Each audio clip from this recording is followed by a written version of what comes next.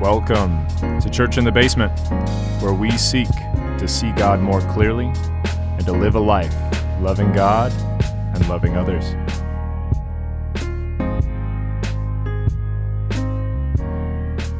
Hello, everyone, and happy Friday to you. We are back together talking through the Gospel of John. Remember, last Wednesday, we were talking through John 7:53 through John 8:11, and we had talked about how a lot of biblical scholars don't necessarily credit that to John or being a part of John's Gospel, but there is still a lot to be learned, that it is historically correct, that it happened, but that it shouldn't be in the Gospel of John. And I heard Skip Heitzig, who's a pastor, Calvary Chapel pastor in Albuquerque, New Mexico. He said something very, very helpful, that within John's Gospel, that there's typically a event or something that happens, and then Jesus preaches. There's an event or something happens, and then Jesus preaches. And this happens over and over and over again. If we take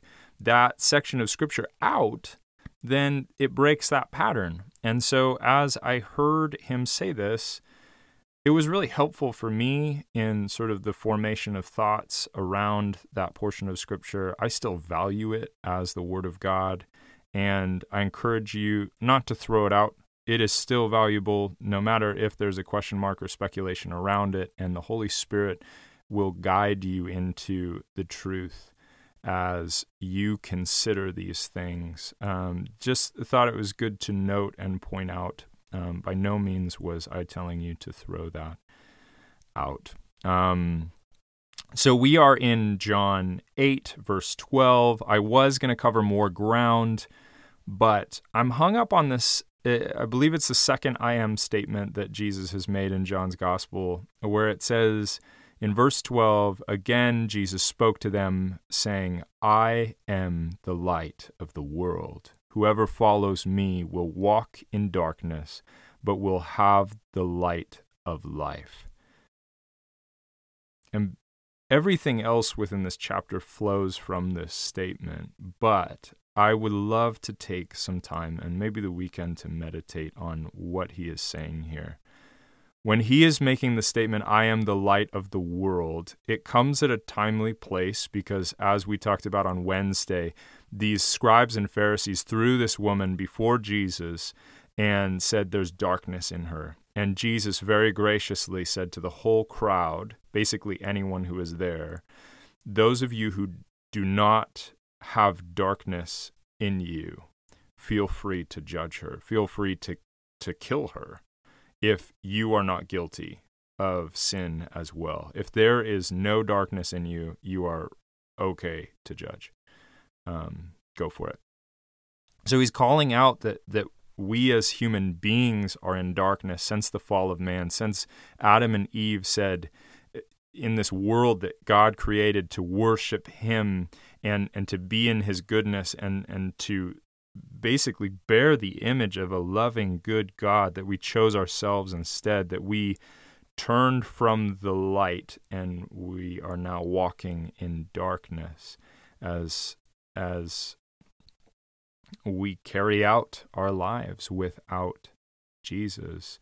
And this light of the world is referring to, there are so many scriptures in the Old Testament that were pointing to Jesus, but referred to this light that was coming, the light of God or the light of the world.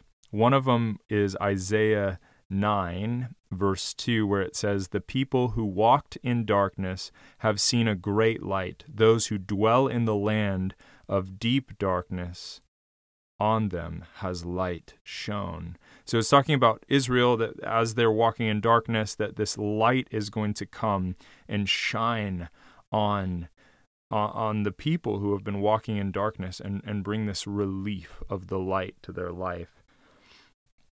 But it says, whoever follows me will not walk in darkness, insinuating that we are walking in darkness. And we were watching this film. We were watching the Hunger Games. It was The Mockingjay, which if you start in on The Mockingjay Part 1 thinking you're just going to end it there, I encourage you, carve out enough time to watch Mockingjay Part 1 and Part 2 because it's hard. We were not going to go to sleep on that note at the end of Mockingjay Part 1. If you haven't seen it, I'm not going to tell you what happens, but it's just not good. It's not a good place to like end on. So we ended up making the irresponsible decision to watch both of them last night, stayed up way too late. But in that, there's a scene where they're in these tunnels and they hear these noises and it's scary. And of course, in this film, they're playing off of what you cannot see, what is in the darkness can create, what could be in the darkness can create a lot of anxiety and a lot of fear. But what do they do to counteract that darkness? They have flashlights and they shine into the dark places, and where that light shines, it is no longer dark. It is illuminated. It is no longer dark. It is illuminated. To the point that they even start shooting fiery arrows down the tunnel to illuminate the whole tunnel so they could see all the way down, right? Smart move. So when we are walking in darkness, what does that mean? What is this darkness? Well, it is anywhere that the light is not shining, because darkness is simply the absence of light, is simply the absence of light. So wherever light is, darkness cannot exist. Wherever light is not, that is where darkness is. And as we stay in this place of spiritual darkness, it has an effect on us. It has an effect on us, just like our environment where the light from the sun has an effect on us, a positive effect on us. And when it's dark, like in places like Alaska, right, where some parts of Alaska, they've got 67 days of darkness. That's a lot of darkness. I can't even imagine, because studies have shown that there are physical and mental effects on us when we don't get enough sunlight. There's seasonal affective disorder, which is funny. It's called SAD. It's not funny. It's sad. But it's a form of depression from lack of sunlight.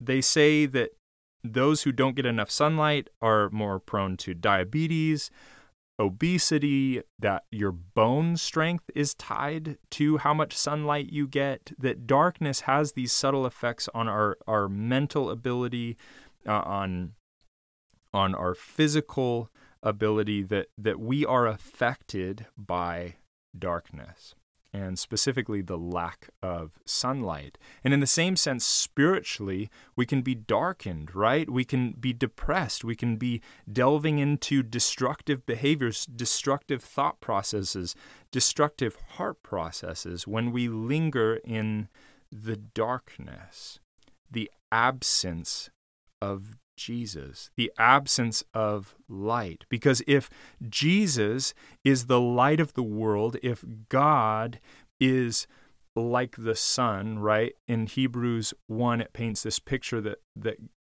God is, God's glory is like the sun, that all through Scripture, God is likened to the sun, right? If God's glory is like the sun, then Jesus is the radiance, is the way in which the sun touches the earth. And I love that picture. It is so helpful for me. So as we see this picture of God like the sun and Jesus like the radiance of the sun, again, just a helpful picture to understand the persons of God. And our darkness, how do we combat the darkness? It is by coming to Jesus. It is by inviting the light into our lives, that the light would shine in the darkness, and the darkness would not exist anymore. And a line from that film that we watched last night, The Mockingjay, I found it really interesting, and it's sort of clung to me ever since. But Finnick Odair, who's one of the tributes in the film, he says, they're talking about sort of their depression and all that they've gone through. And he says, better not to give into it. It takes 10 times as long to put yourself back together as it does to fall apart. It takes 10 times longer to put yourself back together as it does to fall apart. And I think that's where we are in a sort of a spiritual sense without Jesus, that we feel like, oh, like when you walk into a dark room, your eyes adjust and you feel like, yeah, maybe I can manage through this. And yeah, it'll take 10 times longer, but we can make it, we can manage. But where the presence of God is, where Jesus is in your life, where you're allowing him in, where you're opening up the word, where you're inviting the person of the Holy Spirit to come and flow from you, in those places, darkness cannot exist. Darkness cannot exist. And sure, there may be like an attic in your life where you've got these boxes of things that you need to deal with, and open up these dark boxes and let the light shine in. Yes, that is a process. But where Jesus is, where his presence is, darkness cannot exist. Spiritual darkness does not exist. And he brings health and goodness to your being, to your being. Now, I'm not preaching this everything is going to be okay. Everything is going to be easy and there's going to be flow to your life. But what I am saying is Jesus brings hope, he brings peace, he brings joy. In that same place in Isaiah 9 where it says in verse 2, the people who walked in darkness have seen a great light. Those who dwell in the land of darkness, like us, dwelling in a spiritual state of darkness, on them has light shone. In verse 3 it says, you have multiplied the nations, you have increased its joy. They rejoice before you as with joy at the harvest, as they are glad when they divide the spoils. That when Jesus comes into our life, when that light comes into our life, when God, Father, Son, Holy Spirit comes into our life and that light shines on us, that there is joy, that there is peace, that there is patience, there is kindness, there is goodness, faithfulness, self-control, that the fruit of the Spirit is grown in us. And what is our prize in that? It is Jesus. It is God himself. It is being able to relate with God and be with God.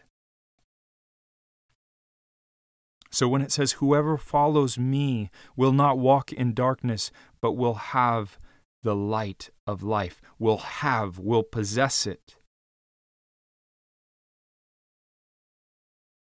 He's saying, I am the prize. That the light is the prize.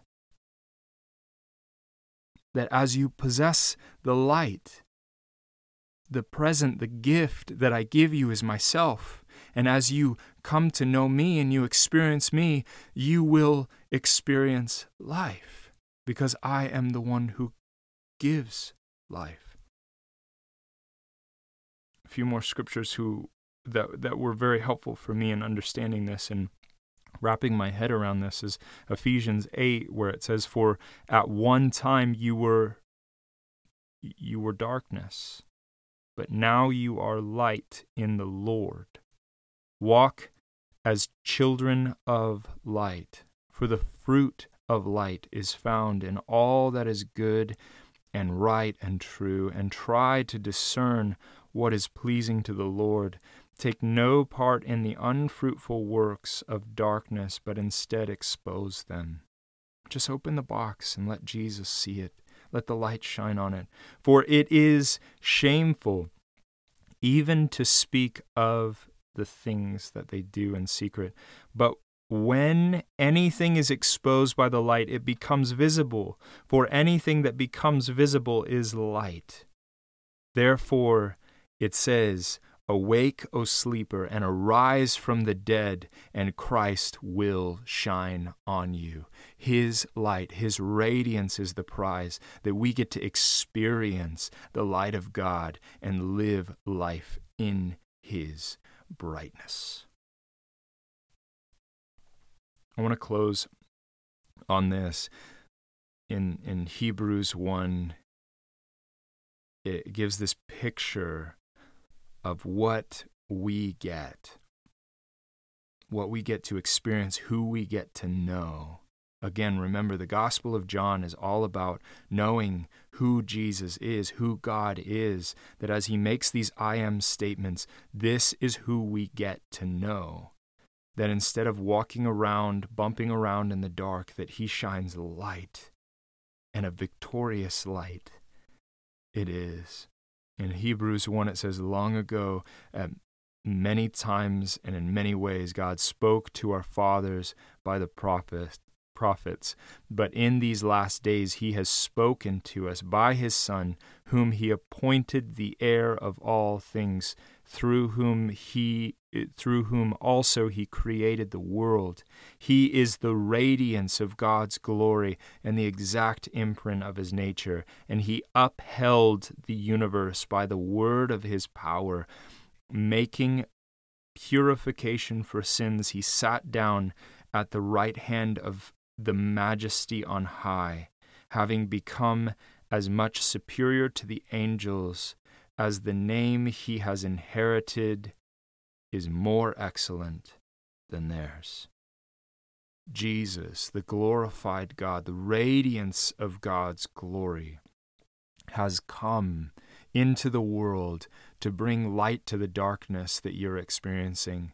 So if you are in a place where right now, as we're waiting out this pandemic, as we're trying to sort through the complex feelings and emotions where we're longing to be with one another, and as we're trying to honor those who have lost their jobs and trying to do our part in fighting this thing, as maybe depression and anxiety and fear for the future or the unknown, if we have been drastically affected by these things, Jesus is saying, I am the light. Let my light shine on you, that where I am, darkness is not. And if you are experiencing fear, anxiety, if you are slowly starting to crumble there in your home, trying to wait this thing out, I would say invite the presence of God, open up the Word of God, read about who He is, discover who God is, and He will bring light to the darkness you are experiencing. Where He is, darkness cannot exist. So open up the dark places of your life and let Jesus come in. Let this be our meditation through this weekend, that we would see Jesus as the light of the world, and that we would let Him shine in the dark places of our life. I love you guys. Let's talk again on Tuesday. I'm looking forward to it.